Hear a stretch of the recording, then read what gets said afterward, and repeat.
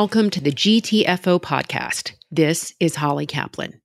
For those of you who don't know, GTFO means get the F out. In this podcast, we will be discussing how to get the F out. How to get the F out of a bad situation, predicament, or something you want to flat change. I'll be interviewing individuals who have had to GTFO.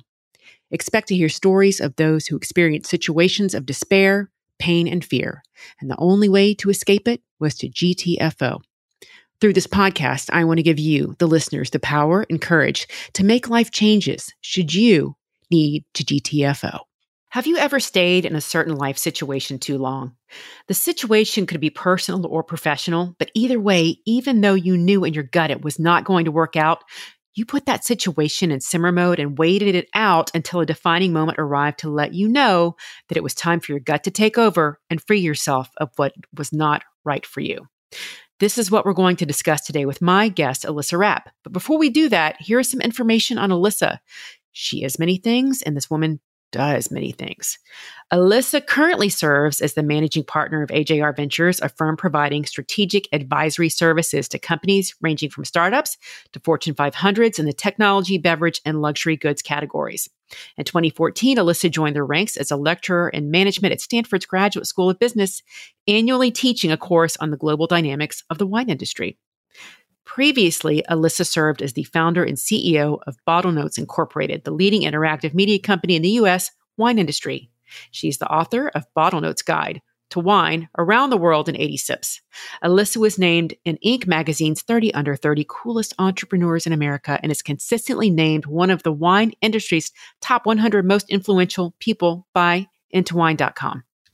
In November 2019, Alyssa released her second book titled Leadership and Life Hacks, Insights from a Mom, Wife, Entrepreneur, and Executive, which I have read and gifted to several women, by the way. She is currently also the CEO of the healthcare solutions company, Surgical Solutions. See, I told you she does a lot. But most importantly, Alyssa is wife to Hal Morris, MLB 1990 World Series champion, and mom to Audrey and Hetty and their Bernedoodle, Yoda. Alyssa, thank you for joining me today. Holly, it's my great pleasure. Well, I'm looking forward to our conversation today because I know that you have a good story about following your gut and your values in one of your professional situations in your life. And I know a lot of people will appreciate hearing it. But before we do that, will you tell us a little bit more about yourself so that the audience knows more about Alyssa Rapp?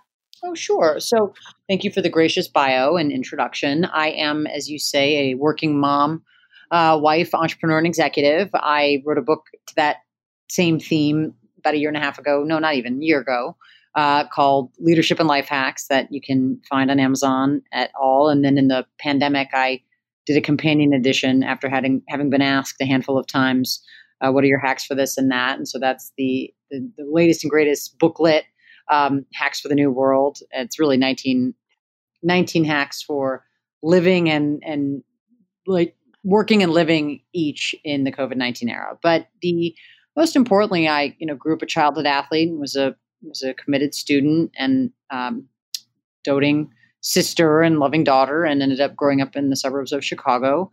Went on to Yale University, which was quite an extraordinary experience, and double majored in political science and the history of art. Learned how to think critically, write critically, and kind of digest a lot of information at once, which I think are themes that carry through to my professional career. And then from college, I went to work for what was then the most exciting political campaign in the country. A lot of political fireworks today here in the great United States. To say the least. To say the least, Yes. literally. But I worked for Hillary Clinton's first Senate race, and then found out I liked political fundraising, and got an incredible opportunity from U.S. Congresswoman Jan Schakowsky to join her as a national finance director, and did that in my early 20s. And it was a job that was shoes were way bigger than mine, and I had to work my tail off to fill them, but learned an important life lesson at that moment of that first job out of college. It's really great if it stretches you and someone has faith and believes in you and gives you an opportunity that's probably bigger than your resume should let you have. And if you can grow into it and you have champions and coaches and mentors along the way, it's an awesome privilege. And I was lucky to rise to the occasion there. And then went to grad school to follow my entrepreneurial dreams to found and start and run companies, and ended up at Stanford, which was again exceeded my expectations and was a real extraordinary experience. Met my now husband there. What a two Midwesterners displaced to California. We stayed out there primarily for a good long time. Grad school was 03 to 05, and we stayed another, decade on top of that. So we were there till 17. But we, after 14 years of Silicon Valley, decided it was time to go home and be Midwesterners again. And I'm so grateful we have to be closer to grandparents and to be raising our children with good, strong Midwest values. And here we have been for 3.5 years on a permanent basis, shuttling back and forth. And we, as you said, run a local healthcare service, private equity-backed healthcare services company that has operations, as you know, in 35 hospitals across 9 states. And my husband, who had been a 14-year Major League Baseball player, won a World Series, as you said, in 1990. Great admirer of his and all he has done and continues to do. But he then also, cut to present in the last couple of years, we were in Silicon Valley, joined a fund in San Francisco that makes equity investments in athletes and has still remained part of that, even though we moved back to the Midwest. So he was doing shelter in place, work from home before work from home was a thing. He was doing it for 2 years prior. Lucky for him. He was ahead of the trend. He was ahead of the trend. He was way ahead of the trend. And I will say at Surgical Solutions, for those who are local to the corporate office, I also had a 3 days in, work from home 2-day policy prior to COVID. So I'd like to think I was ahead of the trend too. But that's I think that brings us to present. And Holly, our daughters are 8 and 5. Our Bernie Doodle Yoda is 90 pounds and 2. And the girls like to remind us, but that's 14 in dog years. He's a teenager now. And he is a teenager. And that sums it up. That sums it up. Okay. Let me just say, I've known you for a couple of years. And as much as we've spoken, you've just had the entrepreneurial spirit. Everything you do is entrepreneurial. And I got to say that I really admire that. That's fine. And I'm glad that our listeners are hearing this because they need to hear that they can achieve their goals the same way you have. You've done things on your own terms. And I love that. So let me just acknowledge that. Oh, thank you. And I think entrepreneurial spirit, whether I'm teaching it at Stanford or at University of Chicago Business Schools, or I'm living it myself, it really is a mindset. You can be entrepreneurial in a small organization or large. You can be an entrepreneur at a startup or an entrepreneur in a Fortune 500. And it's really an approach. It's different if you're on your own, starting your own business, hanging your own shingle, and they're all great. But whether or not you're scrappy and entrepreneurial and motivated is a state of mind more than a state of place. No, that's very, very true. It's very true. And I'll tell you, when I sold long distance in the early 90s, which is really funny because nobody sells that anymore. Wow. I was scrappy. That's where I got the entrepreneurial spirit because I was like, shit, no one's going to do anything about this if I don't. Mm-hmm. So I love scrappy. I love that word. So I'm glad you said that. Let's get to the nitty gritty though, because I know that your story will resonate with several people. Tell us about the professional situation that you were faced with and how your gut served you as your compass. Yeah. And preparing for today, we discussed that I had been in between my .com decade and running a private equity-backed healthcare company. I spent a couple of years doing advisory work under the auspices of AGR Ventures for 2 family offices and 2 private equity firms, one each based in Chicago and San Francisco. And it was a great 2.5 years. We had our second daughter, and I had been responsible for many people in payroll, et cetera, and running a startup. And I was excited to have a couple of years focusing on just using my brain and not in helping people in their businesses, not necessarily my own. And it was an extraordinary opportunity. I loved that I got to do it. Someone said to me a year into it, well, you've run 2 companies now. I said, what are you talking about? I had a startup and now I have this. They said, well, you have 3 people working with you. That is a company. I was like, oh my God, I didn't even realize that. I guess I have. It counts. It counts. Yes. That's right. And that's not the point. The point is that it was a bunch of really interesting based projects. And one of those projects was an idea that I had collaborated on with a pretty renowned CEO in Silicon Valley and also renowned family and people as human beings who are pretty tremendous on many dimensions. And for that reason, it was a privilege. But as we got into working on this project together and this idea, after about a year, I realized that as terrific as human beings as they are, when I believed that this project or this idea or this seedling company should be turning right, they wanted to turn left.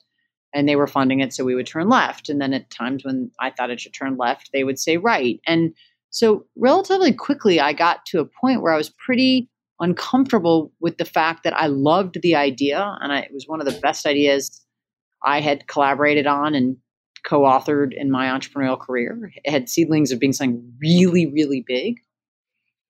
And yet I was stuck and struck by the fact that I as big as it could be, the very, very early warning signs were already starting to go of, wow, is this the right partnership for this execution? Because we weren't necessarily seeing eye to eye.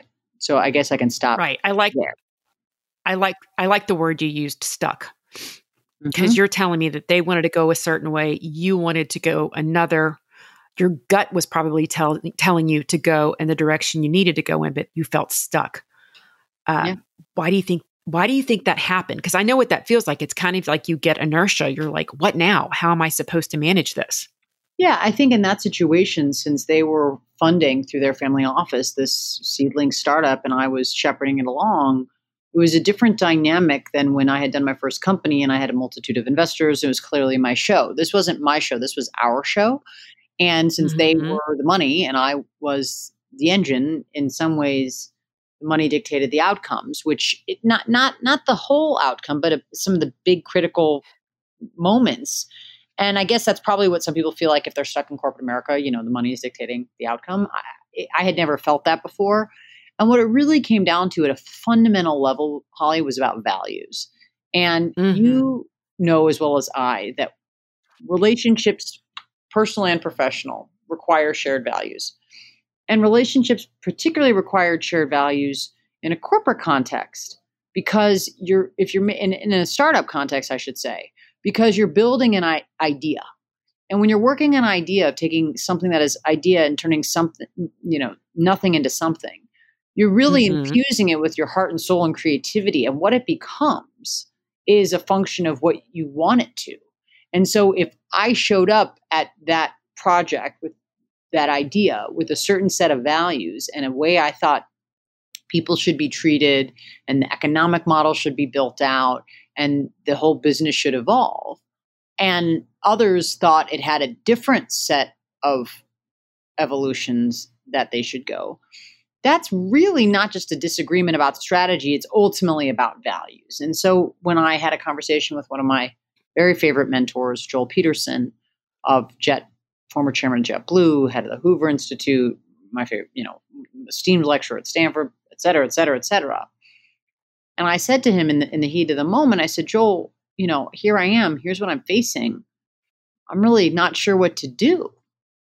He said Mhm. to me, I'll never forget, I was standing on a balcony at Stanford near my office, and I was on the phone with Joel. He wasn't teaching that quarter, so I was on the phone with him.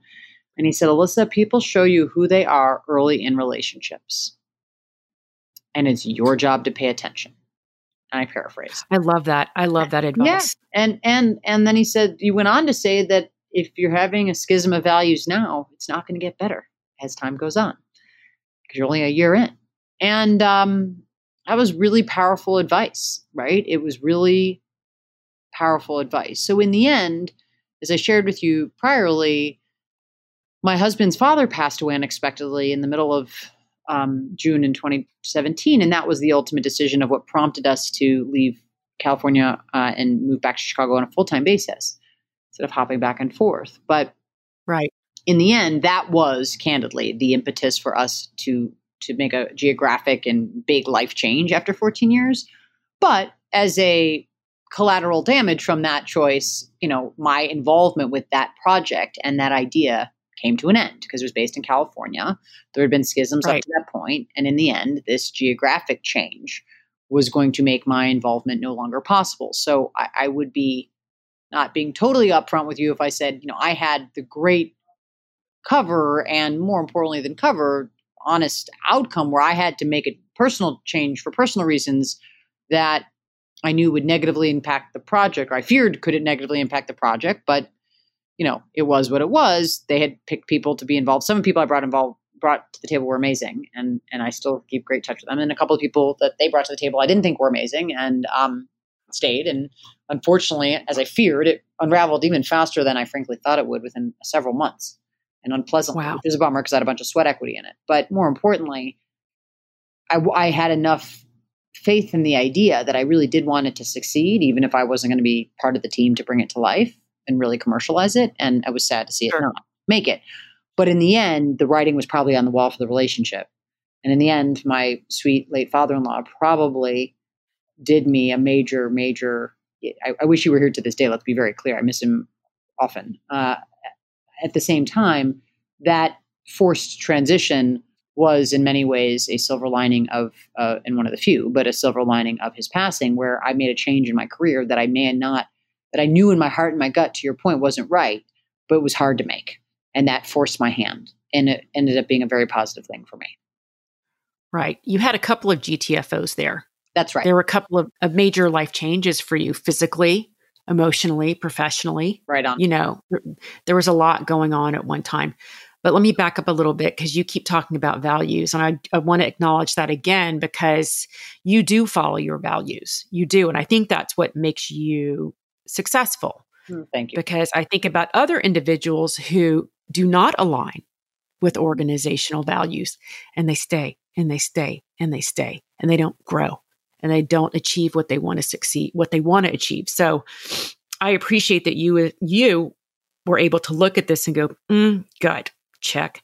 Oh, values, check. Not right. Here's my time for my graceful exit and do what I need to do for myself and my family. That's right. So you got it right. You really, really got it right.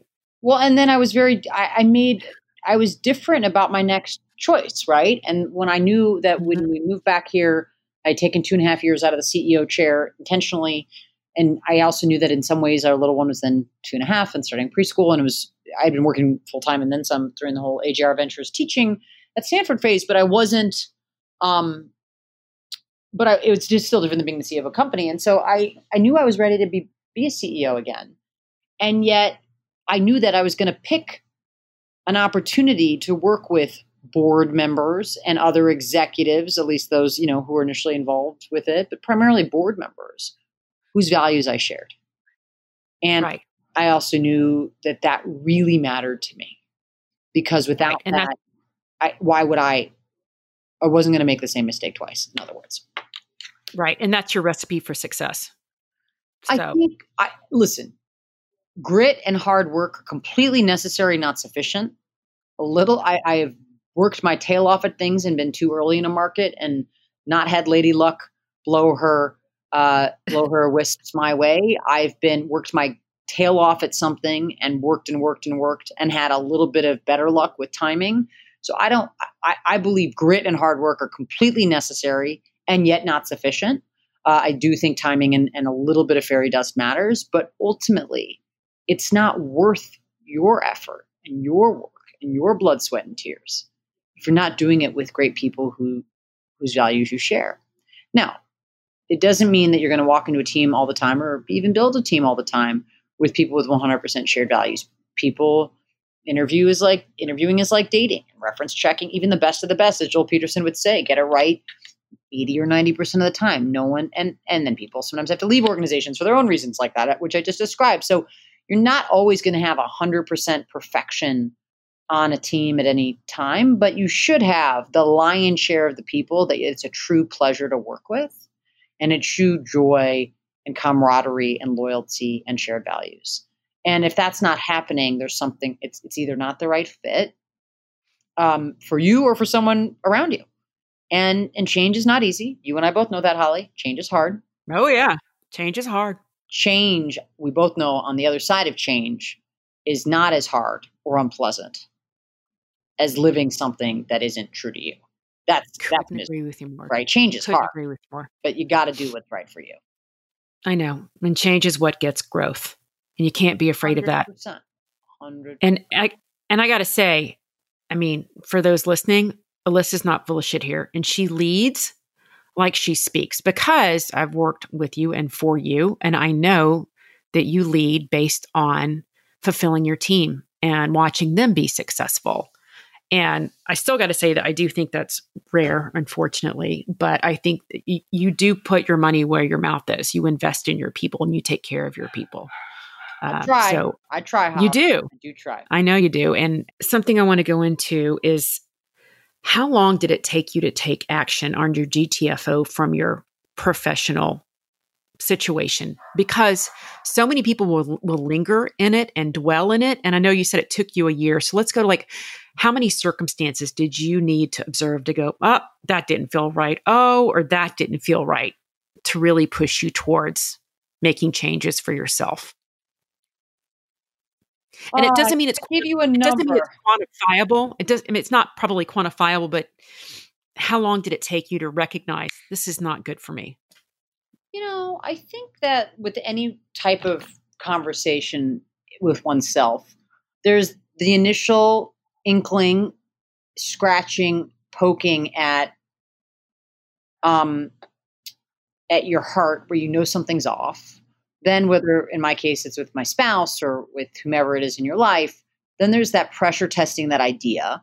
And I can't say, Holly, for me or for anyone else, if that's always the same. For me, it took a couple, strange encounters, and you say, hey, did I read this right? Would you have read this the same way? Okay, maybe that was a one-off. Okay, it happened again. Okay, it happened again. Okay, now I'm really pissed off about it. And then the conversation shifts to a few different conversations, which are like, oh, well, this keeps happening, and I'm going to react to it in X way because that's who I want to be in the relationship. That's what I believe in. And I'm going to see if that shifts the person's thinking. And then it doesn't change. And then you get to the point of, okay, is this really, am I experiencing this the right way? Ooh, I'm going to try a different way of communicating to see if that has a different outcome. Oh gosh, this isn't changing. Oh wow, this isn't going to change. And then once you go through that whole journey, which is a different probably number of interactions and experiences, and I don't know if it's been changed through Zoom interactions, etc. But once you get through all of that, then honestly, the conversation is really much, much more poignant, which is, this isn't going to work for me. What's it going to take for me to make a change?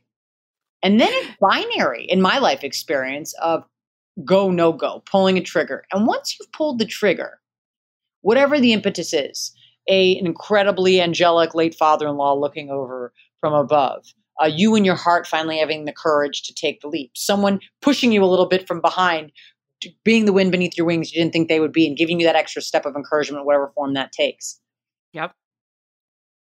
When that happens, now you're about ready to jump and fly.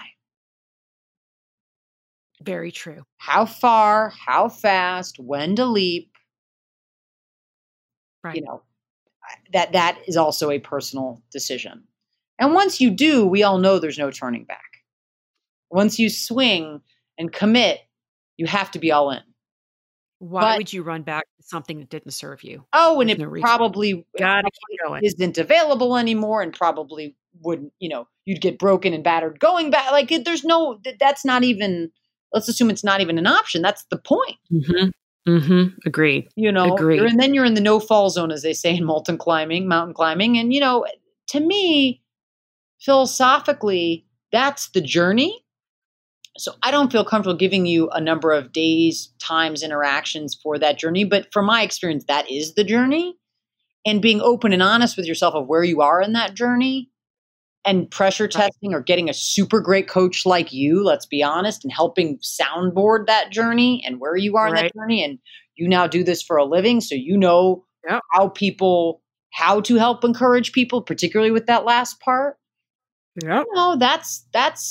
That's a very personal decision. And ultimately, it's the look in the mirror test. Who do you want to be? And when you look in the mirror, and I don't mean mirrors and vanity. It's really more honestly, a better metaphor for me personally is when you close your eyes and you're quiet and you're reflective and meditative. What do you want? Who do you want to be to yourself? Right. You can find that genuine moment. Yep. Yeah. Yep. Who can you live with? Can you live with not going for something? When I can't live with the idea of not going for something or not doing something, it's in my heart. I know it's time to make a change. Yep. And I admire that because that takes a lot of bravery. And there are some people who struggle with that. So to have it is a big deal. It's a big deal. All right, I want to ask the flip side. What do you think would have happened if you did not follow your gut or your instincts or your value system? I mean, I think that I would have been more unhappy. The same bad, the same conflict would have continued. It wasn't going to get better. It was only going to get worse. A less elegant, cutting of ties perhaps ultimately would have happened. Right. What can I say? When you know, and there's no benefit to anyone of waiting. There's timing has to be right. I want to be clear, personally, financially, all that. But you also need to realize that once you've got that clarity, don't stall. If you don't have to stall, don't stall. Yeah. Right. At some point you're going to have to make a leap. But when you do that, it's a very personal decision. There's no turning back, but you got that's the. Right. You can't be afraid to pull the ripcord at that point because you're not doing effectively. You've already pulled the ripcord in your heart. So then you got to figure out when to pull it in your life. Right. Right. No, I think that's important to recognize because I have known people who have pulled the ripcord in their heart before they've done it from the organization, and they just sit still for a while and it just gets worse until they're ready to go. So I think that's important to realize too, or to see too. All right, Miss Alyssa, what advice do you have for people who know they need to make changes, but are sitting in simmer mode? Call Holly Kaplan. She'll help you. Oh my God. I like how you cut to the chase on that one. Yes, I can help you figure it out. But Alyssa has really good advice too, and she's lived it, and she can teach it and preach it. So I want to recognize that also. And lastly, Miss Alyssa, how can our listeners stay connected to you and learn more about you? That I thank you for asking. On alyssarapp.com, they can sign up for my weekly newsletter, the Hacks newsletter, which is a spinoff of the book Leadership and Life Hacks. Of course, would be thrilled if they bought the book on Amazon. Just look up Alyssa, ALYSSA, Rapp, RAPP, or the companion edition, Hacks for the New World, based on living and making it through this COVID-19 era. But most importantly, would truly appreciate the opportunity to have them listen to this podcast, sign up for the newsletter, interact with you, Holly, for all their career needs. And I look forward to seeing them again here through your podcast. Excellent, excellent, excellent. And just so you guys know, Alyssa is also a speaker. She's a fantastic speaker, and she has several events coming up. So that's just something else to add to her repertoire. So, Alyssa, thank you so much for joining me. I appreciate your insight and your wisdom, and I know our listeners will too. And guys, that is a wrap on this episode of GTFO. Thank you for joining us today. Thank you for joining me today on the GTFO podcast. This is Holly Kaplan. To connect with me for confidence coaching or speaking engagements, please connect with me at hollykaplan.com or find me on Instagram at GTFO_podcast. Thanks.